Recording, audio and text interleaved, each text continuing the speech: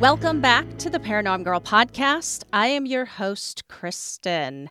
Happy Halloween, my fellow creatures of the night. We are back for the second half of my conversation with Gil Bentley, host of the Black Cat Report. We left off following a violent electrical typhoonic storm, objects seen in the sky, and the discovery of some very large footprints left by a mysterious creature. Please enjoy the rest of my conversation with Gil. Now, these footprints are everywhere. And when I'm saying everywhere, I mean on the sides of walls, like on people's roofs, just like on the street. And like they're in cement and asphalt, right? But they're not depressed. It's not like pressed into the cement. It's like seared, like burned, like in a weird way into the cement all over the city. And in total, the radius was a 1 kilometer radius of the city, which is huge. Wow. All over this downtown area, there were footprints. Neighbors and stuff are coming out of the house, all these people, the residents, and they're just looking around there like, what the, like, what are these weird markings all over? And immediately they start noticing that there's white triangles, like spray painted or painted around a lot of these footprints. And the way the triangle, it's a little bit off shape. It's not a perfect triangle, but all the triangles are painted so that they're pointing in the direction that whatever that three-toed thing was walking. It's pointing like an arrow around each footprint, right? Mm-hmm. Obviously, people are out and they're talking. They're, well, last night was crazy. What are all these footprints doing here? And they start following these literal arrows. And they get to the downtown area, and I believe it was a soccer field or baseball field right next to the landing strip at the Pemex oil refinery facility, right, where all these events happened. And there's teams of people in hazmat suits. There's literally, the way it was described as gringos flooded in from America. It was Americans flooded in there, and the local police were doing security for all of these Americans that were there. Mm-hmm. Who were going through and taking samples of a large burnt out ground area right at the end of the landing strip, and had marked and painted footprints around the city for the past few hours, tracking where these footprints had gone. Now, what's fascinating and what's trippy about this is, again, this is a city, right? This is a large city, and people had different angles of witnessing different events over the course of the night. Nobody disagrees that there were footprints everywhere, seared into different materials all over the city, and large teams of people in hazmat suits from America there. Everybody agreed, and it wasn't just enough that everybody saw it in one day. These footprints stayed there for months. So while the hazmat teams were there, they went from trying to treat these footprints to get rid of them with chemicals to literally using sulfuric acid, to eventually straight up getting saws and sawing them out of the cement because they couldn't remove these freaking marks from the cement around the city. But try as they might, locals, like residents, were still finding these footprints even after all the gringos went back up to the United States. They were still finding them in random places, like next to sewers and down by creeks and all over. And people were afraid. They were literally, there was a cultural context around it where people thought they might be radioactive. I mean, they woke up, found footprints, and then see the people that are looking at them in hazmat suits. Who wouldn't respond with, I need to stay away from that? So people would talk about, they would get to a certain spot on a block and everybody would cross the street and follow the sidewalk there and then go, people were trying to avoid these footprints that were left there. Yeah. And all of this adds up to something which I thought was fascinating as a research move, but Carlos Guzman had when he started looking into this, he didn't go to June 1st, 1973 in the local newspapers when he was digging through archives. He went a few weeks before and went around the region and started trying to find if there was anything leading up to it. There had been a string of large dog-like cryptid encounters of people being attacked by them at local ranches. One person may have even died. This had all been leading up, but obviously giant UFOs, iron thing, footprints, gringos coming down in hazmat suits, that made the newspapers, right? That spread all over. And at that point, every Tom, Dick, and Harry out there had a story. It went from Men in Black to large reptilian like ostrich looking things to, like there was so much stuff like banter like kind of like put around this case. Mm-hmm. But the actual case itself, thanks to his great research, was honestly even weirder than all of the rumors around it itself. So I have no clue what that cryptid could be. um but but damn it, does it not make me think that that giant steel like humanoid wasn't just looking for his lost dog? Like that's what it seemed like. Oh no. And Like, did he yeah, end up leaving it behind? Is it still down there?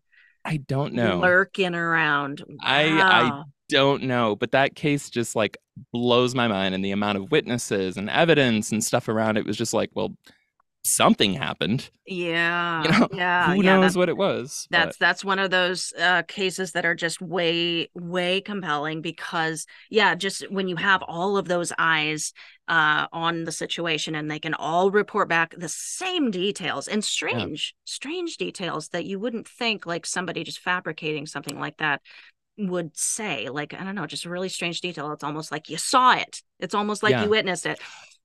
So is that that's the general kind of consensus? I know that they threw around different things as to what it could have been, but is that like kind of local lore that it these Yeah. large dog Well, cryptids or people claim different sightings, not enough that I could like go through the gamut of like what some people claim that they saw. mm-hmm. Um, Again, ostrich reptilian things running around, and like other folks seeing like dog looking things. Right. Who knows what the heck it was? I did just remember these footprints. They traveled in a group, judging by like the actual footprints themselves. There was at least three of these creatures. Probably should have included that. Three of these creatures like running around as like a pack together. One of them had Mm. four toes. The other two had like three. And there was like, different sizes. I don't know. Trackers do crazy stuff. They can hunt squonks. So I'm not sure. um Obviously, yeah. yeah, but there's no like clear consensus. Again, this was a crazy night. By the time this was happening, it was pitch black. There was no power in the city, Mm-hmm. right? It's the 80s, and like everybody was probably sleeping at that point. Like, there was nothing to do, nowhere to go. The weather was crazy. Everybody was in for the night. And last fact on that, on the trail through the residential neighborhoods where those footprints were found, all of the antennas, the TV antennas, were snapped all the way down the street. So there was just a large row of like going down city blocks of everybody's house had snapped TV antennas, and they didn't look like they just got bent off, like they broke perfectly, all of them, leading up Whoa. to this site where this landing happened, and the hazmat teams were. It was just weird. That case is weird, Yeah. What a but strange story. And you would think, like, with so much involved in it and so many witnesses and just all this, like, weird stuff happening within yeah, it. It wasn't just like one event, one thing that happened. It's all this stuff that it would be more well known, like, yeah, more publicized or yeah. something. So That's what we like to do good on on the Mr. show. Gooseman. Good on you. Thank you for bringing it to our Yeah. attention. Oh, Wow. Well, thank you. yeah. That's I hope that fits as a cryptid somewhere. I think it does. And yeah, I gotta start reading more into like Charles Fort stuff and Yeah. John Keel stuff, like just about some of the weirder side of UFO, I don't know, cases. And yeah, there's just like a high strangeness aspect to these cases that just it's very intriguing. Yeah. And especially like with cryptids involved in Yeah. these UFO cases and are seen in the area. And a lot of times that is Bigfoot. That's people have reported, like, yeah, I saw a UFO on this side of the mountain, and then there was a Bigfoot sighting over there, just Yeah. like 20 yards away. So yeah, very intriguing. Thank you. I You're really welcome. enjoyed that mystery cryptid, and I guess it shall remain a mystery Yeah. for now. Awesome, man. Well, this hour flew by so quickly. So let's go ahead and head into our final questions, final Okay. thoughts section, and then we will close it out. And if you can, hang around with me and we'll do a little backstage chat on Patreon. Of course. Okay, awesome. All right, ma'am. So, for your final questions, I've just got a couple here for you. I did think of one extra one. I'm gonna throw in there real quick, Okay. just because I'm curious, and this is what we talked about today. Where do you actually fall on belief about cryptids? Mm. Ooh, that's a That's almost like asking, where do you fall in history? Do you believe it? Oh no. Like it's like, no, no, no. I believe I know the spirit in which you're asking.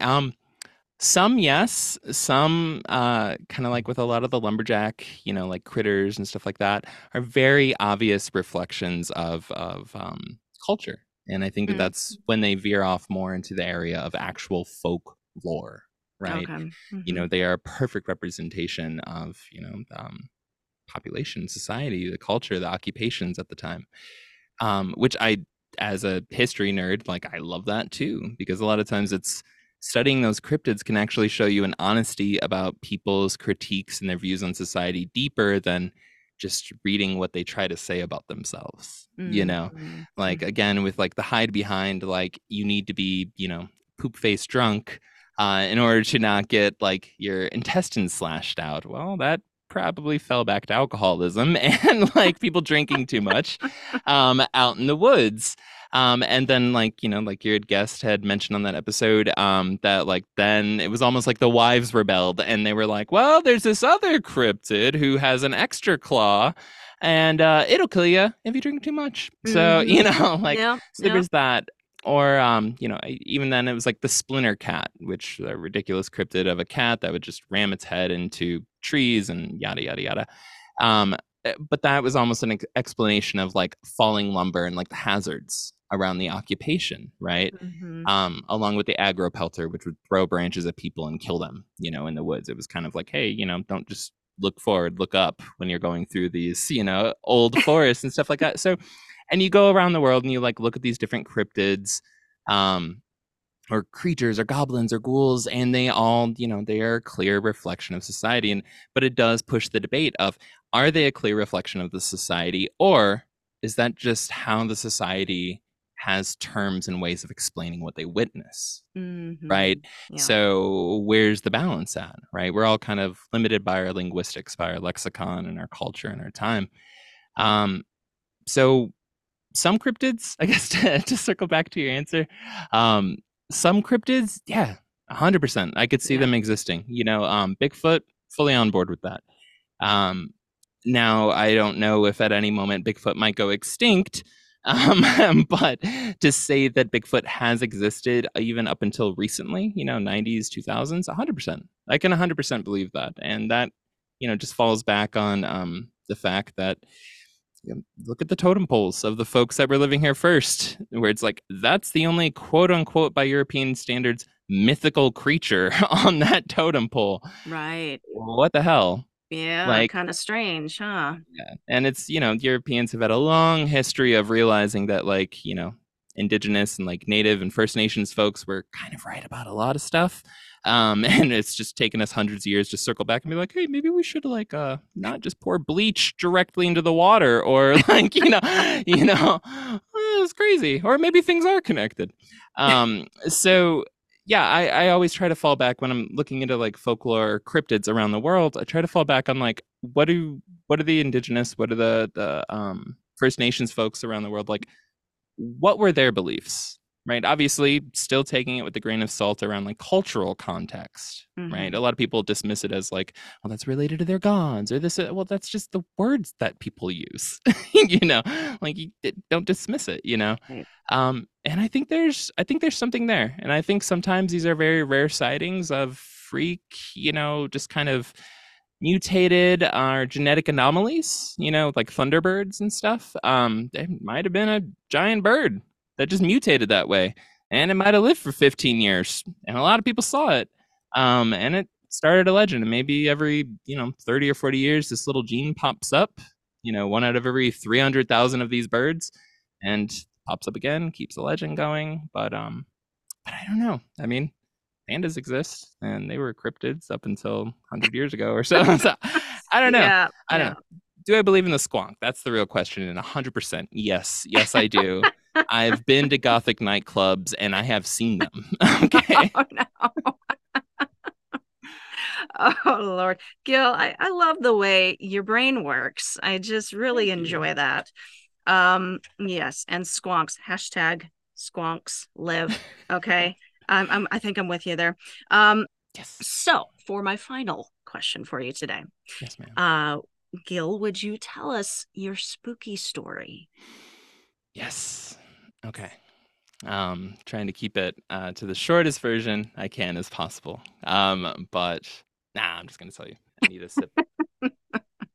I'm very excited about this. You're my last October guest. So, Oh, yeah, very I'm excited. honored. All right. So, little backstory about me. In my early 20s, hitchhiking, traveling, and I was hopping trains, right? Before I, settled down, got lazy and boring. Um, And on one of my stops, I was living in Tampa, Florida at the time, and I was trying to go west to specifically to an area in Texas. This was during the Keystone XL pipeline like blockades that were happening. I don't know if anybody remembers that, but I was heavily involved in environmental movement and organizing and stuff at the time. And like anybody involved in grassroots movements, poor as hell. So I was hopping trains, and I went from Tampa up to Jacksonville via Amtrak. And from Jacksonville, this wasn't my first ride, but it was like my third or fourth. And the person who taught me how to hop trains had given me a very detailed breakdown. I mean, this guy had a photographic memory, my mentor for hopping trains. I'd called him. I was like, hey, this is where I need to go. And he's like, all right, so you're going to go here. You're going to go here. Then you're going to see a dollar store and you're going to turn left. And there's going to be a burned house. Like, it just like, he hadn't been there in years. And he was like, this. And I was like, sweet, thank you. I'm like, so that was the loose plan I was following. I had to get out to actions that were taking place, which I ultimately got arrested for, out in Texas, in Nacogdoches, Texas. This is all public record, and case has been resolved or whatever. We can talk about it now. So anyways, I get there. I get there via Amtrak. The only time I ever rode a train up. One of two times I've ridden a train legitimately as a passenger. I get there. He was like, all right, so when you get there, I'm going to go outside. There's going to be a shuttle. That shuttle for $5 will take you into, oh my gosh, I'm forgetting the name. Oh my God, I'm blanking. It's a town in North Florida, right? Okay. I also don't want to blow up the spot too much, honestly, because there's still people that are hopping trains through this little spot of town in Northern Florida. So he's like, you're going to go pay him $5, tell the bus driver to drop you off at the McDonald's. He'll know the one you're talking about. And I was like, what? And so I get there. The shuttles are ended. The train had been delayed that day. And kind of my first encounter, right? And they get more intense as it goes on. But my first encounter was I come outside. There's all these taxi drivers waiting at the train station, to give people rides and stuff. And I'm just confused. I'm like, shit, I don't know where to go. I only have like $15 to my name. And this guy looks over at me and he looks confused and he's just like, you trying to get a ride? And I was like, yeah, I need to go to town. I guess I'm supposed to go near a McDonald's. Honestly, I'm hopping trains and this is just the way that my friend told me to go. And he was just like, $15, man, it costs $75 for a taxi ride into town. And I was like, I literally don't have that. And he's like, damn. And I go inside, I'm getting water, and he comes in, he's like, hey, I just felt the need, like, I'm gonna give you a ride. Like, and I'm like, oh, well, thank you. That's not uncommon when you're traveling and hitchhiking. Like, people's kindness and goodness comes out, and it honestly restores your faith in humanity if you don't get picked up by a serial killer. So this guy gives me a long ride, and he goes on this long philosophical breakdown and yada yada yada yada. It was awesome. Drops me off. I get to the McDonald's, and I see this.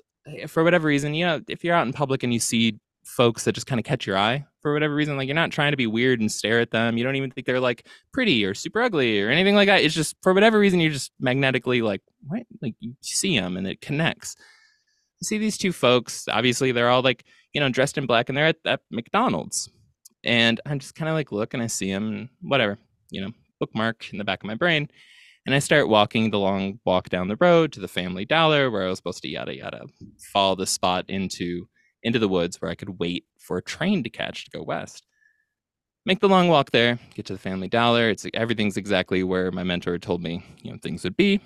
And I'm walking down the road. Now, one of the first things you learn when you start hopping trains is how unbelievably boring it is. It's just insanely boring. Like, it really has prepared me for a life working with spreadsheets. Like, they are so exciting compared to hopping trains. So next to the tracks, it's like, so picture this, a railroad going east and west. One side of the tracks, it's a swamp. It's Florida. The other side, there's a gravel service road, right? And to the right side of the service road is kind of like a little hill that's going up. It's Florida. It's like the one hill in Florida. Anyways, so I'm walking down this long service road, and sure enough, I hear the train whistle. That's insane. Trains never come like within 10 minutes of getting to a spot. Like a lot of times it's days or sometimes weeks to like actually catch the train you need to leave to go somewhere. It's not an efficient way to travel. So so I'm like, oh my god, oh my god, oh my god, I can't believe I'm so lucky, And I'm running down this road, and I'm running down this road. I'm trying to get to a good spot away from the street lights. Like, 'cause again, there's like forest and a hill on the one side. I'm trying to get far enough down that people aren't going to see me when I'm going to hop onto the train. And sure enough, at the opposite end, the end that I was walking towards, this is like a mile-long service road, headlights pop up on the service road. And I'm like, and I run up into the woods. And I'm waiting, and I'm waiting, and I'm waiting. Everything's cool. Train comes by, it stops. I'm like, oh my god, it's going the way I'm supposed to go.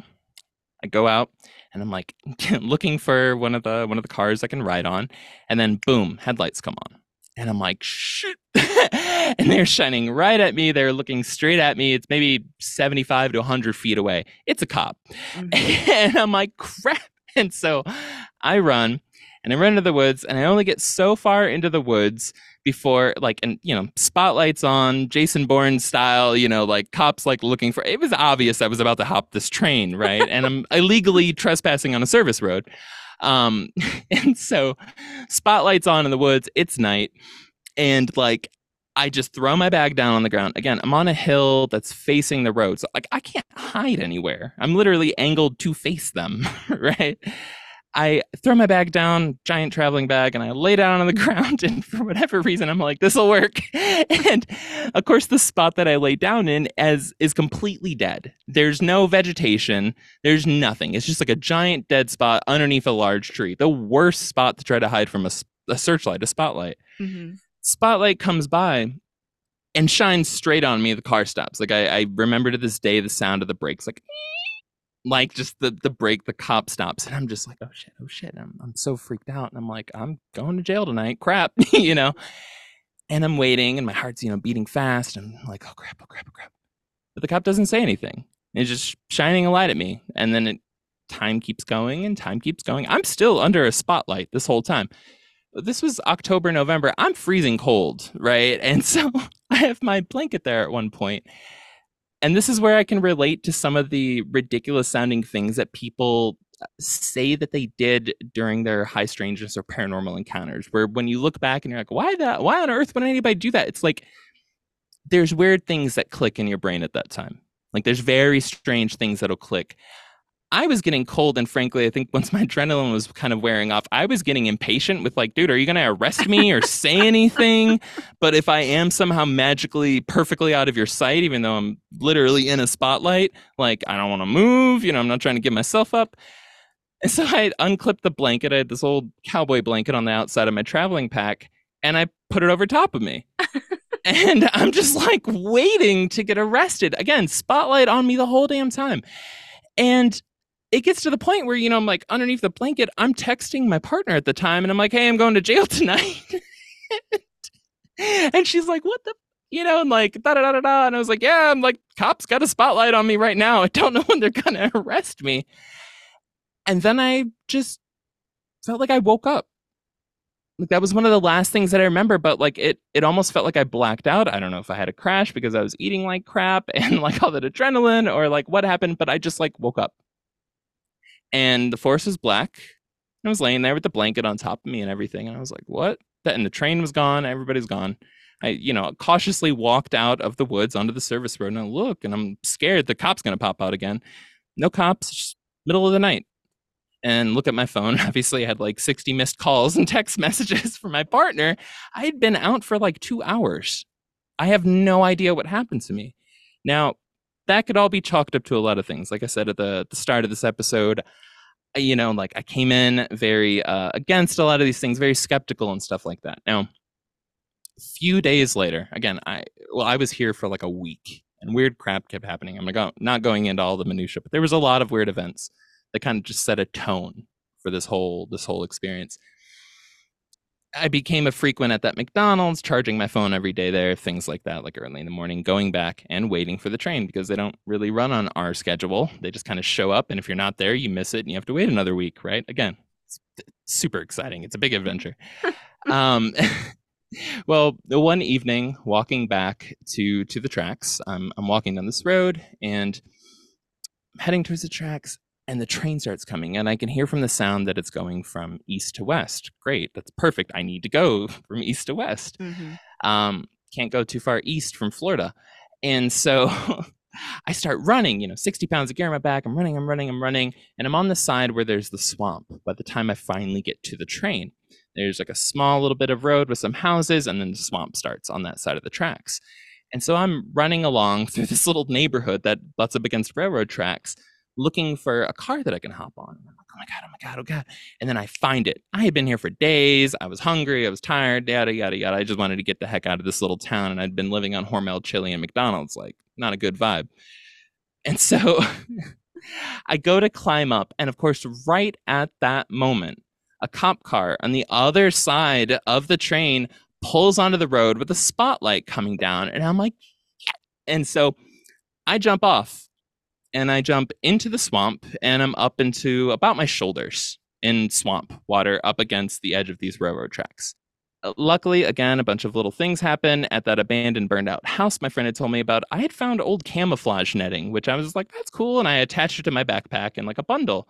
So I pulled that crap out and I put it over top of my head. And I was just like, looking like Arnold Schwarzenegger in like whatever movie he's ever been in where he's hiding in a swamp covered in mud. And I'm sitting there, train goes, spotlight shining straight on me as it just like kind of like, it didn't shine straight at me. It kind of just like glanced by me. I was blending in with the vegetation. It was camouflage. And I was like, holy shit, that's lucky I had camo. Like, what the heck?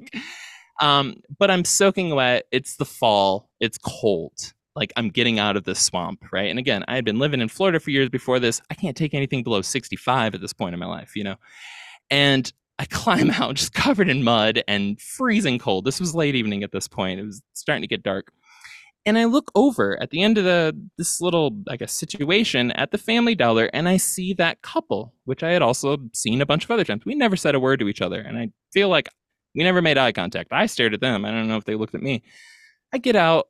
And at this point, I'd remembered something my mentor told me. He was just like, hey, if you keep seeing the same folks around town, ask them about the trains. They live there. They get annoyed by them every day. They know the schedule. I was like, cool. And so I walk out of the swamp covered in mud up to these folks that are standing outside of that Family Dollar. And I'm like, hey, I'm trying to hop a train. And like, before I get another word out, the woman responds, your dad was really old. And I was like, what? And she's like, he was a coal miner. He had black lung his whole life, didn't he? And I was like, what the fuck? So my name, Gil, because I'm a junior, because my dad, born in 1933 in Pikesville, Kentucky, was a coal miner growing up. And back in 1933, it was like the 30th most popular name, or 33rd or something like that. Nobody knows that. Like, nobody knows that. Even close friends of mine might not even know how old my dad is, And, again, I'm like 23 at the time, and she's calling this out that I'm like, or I was like 22 at the time. She's calling out that my dad was like in his 70s. I'm like, that's a huge guess. Yeah. For a stranger who's walking out of a swamp towards you. If you're just cold reading somebody, right? Again, coming in with the skeptical mind. If you're just cold reading somebody, that's not your first guess. And then breaking down the fact that he was a coal miner, which is true, and that he had black lung his whole life. Yeah, he started at like 8 years old in coal mine in the 30s and 40s. He had black lung his whole life. And I was like, yeah. And I was just confused as hell. She's like, and your mom's a witch. And I was like, what the? And at this point, I'm thinking they're a government agent. And I was like, I hadn't said anything else to her. And she goes, the mother, she really appreciates what you're trying to do for her. And I was like, what the because I'm planning to go to try to stop a tar sands pipeline from being built. She was referring to Mother Earth. Yeah. And I'm just like, again, freezing cold. I've been living in the woods. I look crazy. And I'm just like, what? like, and she's like, would you like to come back with me to my house? I live just down the road here. You can change out of your wet clothes. I can throw those in the dryer for you. And I was like, at that point, I just gave up. I was like, yeah, sure. And so we start walking down this service road, right? Same one. Well, eventually it connects into a neighborhood. As we're walking down this freaking service road, she stops and she points straight to the tree that I had hit on that first night with the spotlight. And she said, do you see that tree? And I was like, yeah. She's like, if the cops are ever chasing you, hide underneath it. He'll protect you from them seeing you. There was a black man hung there by the police department in like the 50s. He hates police. I swear, again, this crap was going on for a week. Again, I was very stubborn and very brick-headed about paranormal and this and that. It was just too much for me to be like, well, that's a coincidence. No, that's not a coincidence. So we keep walking, and I never told her any of this. We keep walking. I'm just in shock and like also freezing to death. Get to her house. She's super nice. We just have regular casual convo. My clothes are drying. She makes me some really nice like a protection like pendant and like this beads and stuff like that and gives it to me. Mm-hmm. And she's like, well, the train you're going to want to catch is going to be around here around 10:30. And I'm like, thank you so much. He's like, yeah, no, like, again, like, take care, yada, yada, yada. And I was like, yeah. And it was all like normal talk. It was like, oh, you ever seen, Xena Warrior Princess? It was just like random small talk while we were at, there was no more giant breakthroughs or anything. But I leave from her house and I start walking down the street. This neighborhood's pitch black. There's no street lights. And I'm walking towards that service road again. And a large black dog just starts running straight towards me. Like it's like a German Shepherd, like a big old German Shepherd, pitch black, just starts running straight towards me. Mm-hmm. If you're a hitchhiker, traveler, whatever, you always carry a knife. I still do to this day, just habit, I guess. I grab my knife in my pocket, and this dog's running towards me, and I'm like, please don't. I don't want to hurt this dog. I also don't want to get in a fight with the dog. But if this thing's rabid and like coming straight at me, I'm gonna defend myself. And I'm like, please don't do this. And like the dog's running towards me, gets right up to me and stops. Sits down and just does the and just looking at me, big old black dog, and I'm like, what the fuck? And so like I stick my hand out, and the dog starts rubbing its head up against me. It's being super friendly, and I was just like, well, I got a train to catch. I'm like, well, if you want to come with me, you can. I start walking. The dog stays, just like step with me, follows me half a mile down the service road up to the woods. I hang out with that dog for the next like 5 hours. There's another experience later where cops come at one point. I'm like, Jesus Christ, are you kidding me? Like, there's not even a train here this time. And I run up in the woods, dog's hanging out with me the whole night. I'm hiding behind a tree. This time I actually had time to find a good hiding place. Mm-hmm. I didn't want to push my luck with trusting the giant tree with a dead patch of ground underneath it. I was like, hey, once is enough. Thank you, bud. So I'm hiding in a good spot, and the dog's hanging out with me. Night's going on, and the police eventually left. At that point, I'm just sitting up in the woods, and I'm kind of exhausted. And I told you this is a long story, but there's a lot to convince me there's paranormal shit in the world. Okay? I'm digging it, man. I'm here for it. So I have no clue what the hell this next experience was, but it was one of the cherries on top of a lot of cherries on top of this whole paranormal high strangeness cake for me. I start to see from the left side, and it's just woods at this part, or mostly just woods until you get to the Family Dollar or whatever. I start to see on my left side like light, like coming into the woods, but there's no distinct source of it. It's just kind of like a glowing, almost like early morning light. At this point, it's like 10:30, 11 o'clock at night, or it's late, right? It's somewhere between, I think I do get on a train around 4 a.m. Lights like coming in. And I'm sitting here, this giant ass, big black German Shepherd being my best friend right now. I've been alone in the woods for a week, so I'm just loving this. I'm a cat person, obviously, but this dog's super nice. This dog is the cat of dogs, it's a high compliment for me. I'm just petting this dog, and we're hanging out, and I'm talking to it, and this light picks up, and I'm just like, is that like somebody coming in the woods, or like what the hell's going on? And it just kind of has this like whoa, like the lights slowly illuminating more and more, almost like a fog that's like creeping in, where it has like a distinctive stopping and starting. Like there's a hard line there, but it's soft, I guess.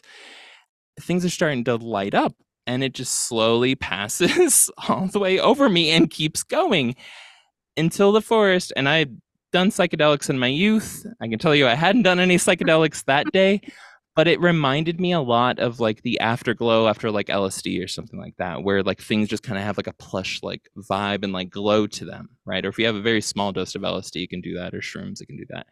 It reminded me of that. I was too poor to afford drugs at the time, and that witch didn't hook me up with anything. So, oh yeah, but she was a witch, the lady there. So everything's starting to glow, and I'm just petting this dog, and I'm in the woods, and it's like a it's like a Miyazaki film or something like that. It's just like everything's starting to shine around me, and I'm like, what the hell is going on? And it just all of a sudden, and I've heard a few references to this over the years, I start to realize that there's like a pulse. It's like, whoom, whoom. And as kooky as it sounds, I felt like I was actually watching like the pulse of the forest I was sitting in. Like I could see it. Like I could literally see the forest like as an ecosystem like breathing. Like, whoom, whoom. And then it just slowly fades out. That was weird. Immediately after that, a train came through, well, half an hour, but that's a long time in train hopping day time. So, or that's a short time in train hopping time. So train comes through, it's going in the direction I want. I look at the dog and I'm like, hell yeah. And I'm like, all right, dude, I don't even know you, but you've been awesome. I gotta go. And I just like run, get out to the road. Obviously, I look both ways before I cross the service road this time. There's no cop. And I'm like, yes, I finally beat the cop here. I'm running along this train as it's slowly coming to a stop. Finally find a car that I can hop on. I'm like, yes. Yeah. And so I get up, I climb in. The second I get in, cop comes down the service road and is shining a spotlight and starts going down every single car, looking with the spotlight in it. And I'm like, you gotta be kidding me. I get out, I climb along the other side, swamp facing side from the service road, right? And I climb up the ladder on top of the train. Trains are very tall, right? So this is like, I get up to the top of the ladder. It's about 15, 16 feet up off the ground. There's kind of a gravel embankment at the bottom and then swamp, right? And I climb up, and of course, there's a porthole right up at the top. So when the cop's going to be coming, I had a lot of time to think because I'm watching them search the cars that they're coming towards me, right? And there's a porthole, and I'm like, crap. And obviously, at that time of night, anything you do just makes a lot of noise, right? Yeah. It's like steel train car and large pieces of gravel below you and water, and everything else is silent. Like you're scared to breathe, right? And adrenaline's pumping and stuff. So I get up and I climb up, and I have to like, I don't know how to imagine like closing chopsticks together, right? So that's my hands on one bar of this ladder and my feet on the bar directly below it, and I'm putting myself at like a triangle kind of angle above the porthole because I can't get on the roof because they'll see me, or the top, and I can't go down because they'll see me. So I have this narrow little spot like 15, 16 feet up above the ground on this ladder, and I'm carrying like 65, 70 pounds, however much of like crap in my backpack, right? And I'm at this angle just waiting, trying to hold on. Cops come by, shine the light, search into the thing. They don't see me. Immediately, I think when the relief of that hit, when they went to go search the back of that train car, I just lost my grip. I gave up, and I fell about like 15, 16 feet, landed on my back like a turtle with my giant backpack, but it was on like loud gravel and like next to the swamp. It was loud when I crashed onto the ground. I was like, crap. Like I had that thought of like, am I paralyzed? No? Okay. And I'm like, I get up and I'm like, I got to start trying to awkwardly like get up and like try to climb the ladder. But if you've ever had a hiking backpack on and you fell on your back, it's really hard to get up, especially when you're on a hill. So I'm struggling on this loud rock. I finally get up, take like 2 steps on the ladder. Spotlight comes over. And that dog pops out. What? And doesn't run towards me. It runs back towards the service road and towards the woods and stops and looks at the cops. They thought the sound was the dog. Whoa. The cops eventually leave. I climb back into the spot I was going to go, like, hide in stuff to ride the train. And I look over the edge, and the dog's just sitting there looking at me with the same look it had on its face when it first met me, just like staring up at me. And then I left, and I, went to Texas and everything else. But yeah, that to me, that was a very clear that witch that knew everything about me the second I met her, sent that dog to protect me. Straight Wow. up, like it was. And when I told the story to my mom before I even got to the end, she was like, "Oh, you met a fellow sister?" Like, yeah. Oh yeah, no, we all know each other. And she was just so nonchalant because she, years of me being a skeptic. She's like, "Well, now you see." But she's like, "Yeah, when she gave you that, she was basically declaring like she was sending a familiar Mm. or an entity that she, had some sort of spiritual relationship with. She was marking you and telling them to protect you." And I was just like, damn. So And so, yeah, that would be her familiar. yeah. That's And what that, that's crazy. that It, whole experience was the anvil that finally broke through again, the child's resistance against parents' faith and religion and stuff, because it was a week long of crazy crap happening that I didn't want to be yeah. involved in. That's just like So, a lot of in your face stuff too. yeah. Like when the universe pushes you to a point when you cannot not look at it anymore. Yeah. Like, and then once your eyes are open, like it's hard to close them again. Yeah. That was an insane story, Gil. My goodness. I don't know how to make that short because I was very brick-headed. I hope it's okay. I went on too long there. No. The It took a length was lot. absolutely fine, and it was just like an adventure, and we were all pulled along, and I really appreciate it. Thank you. Welcome. What a great final story for this month. Thank you. All right, all right. Well, that brings us to the end here. Yeah. So, would you tell my audience where they can find and follow you online, and if anything's coming up for a Black Cat Report, anything you want to share? Yeah. So, easiest way to find us is go to Google, type in Black Cat Report. You might have to throw in the word podcast at the end, or you'll find a lot of reports of black cats. Not a bad thing. And yeah, but you can find us on any podcatcher, Spotify, iTunes, Alexa, whatever. You can find us there. You can also go to bcr.bio/links, or find that link on our Instagram, Black Cat Report, Twitter, Black Cat Report. I think we have a Mastodon account, all of them. We're on everything. Again, I do digital marketing for a living. I try to get us everywhere. So yeah, you can find us on all your favorite streaming services and things like that. And yeah, in terms of upcoming shows, I don't know. We're just gonna keep pushing strange subjects and the stuff that we love and the stuff that we like. We do have some concepts, kind of like loaded in the barrel, like coming down the line. But as the holiday season kicks in, we'll see if we'll have time to pull them off. But we always try to not stick to a format and mess with like what podcasts can do and things like that. We really like to try to push stuff, even if we only do it one time. Yeah. But we got some things coming up for the holiday season that might be gifts. Yeah. To our Listeners, I'm telling you, you gotta check them out. It's everything good I could say about the show is true. It's a great show, a great experience, and yeah, you just kind of get pulled along for the ride, and I learned something new and unexpected on every episode that I've listened to. So it's it's a blast. But all right, Gil. So to take us out, would you Yeah, like to leave my audience with any final thoughts, words of wisdom, or a piece of advice? 100%. Go down the rabbit hole.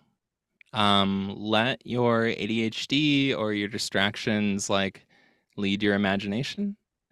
Uh, always, always look at the untitled documents on cia.gov/ like the vault or whatever it is, where they have all their government documents, all the disclosed documents. Always look at the ones that say untitled. There's so much juicy stuff there.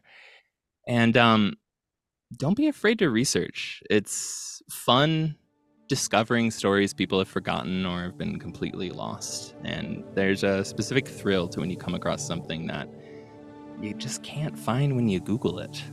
And you realize you're the only one holding that information. Like I get a kick out of it. So please, just research, just look stuff up, have fun. Like, go have fun, please. And that's it. Yeah. All right, Gil, host of the Black Cat Report, thank you so much for joining me. Thank you for having me. Thank you, Gil, for appearing on the show with me. I cannot tell you how awesome it was to get to speak with you. Listeners, if you enjoyed today's chat, you may enjoy catching Gil back on his home turf. Find the Black Cat Report anywhere you listen to podcasts. Follow him and the show on the socials. You heard the man. They're everywhere. Heads up, everyone. The show will be going dark next week. I am taking some time to shake off Spooktober and gear back up for the Bigfoot train. We have got a lot to get into before the year is out, and I am so excited for it, dudes. I have got some great guests lined up that I think you guys are going to be especially excited for. So, to be continued shortly. Follow the show on the socials at Paranorm Girl Pod for updates and on YouTube for your entertainment. I have uploaded the replay of this past Sunday's Halloween celebration. Consider it a little bonus episode this month, so check it out. Thank you guys so much for tuning in today.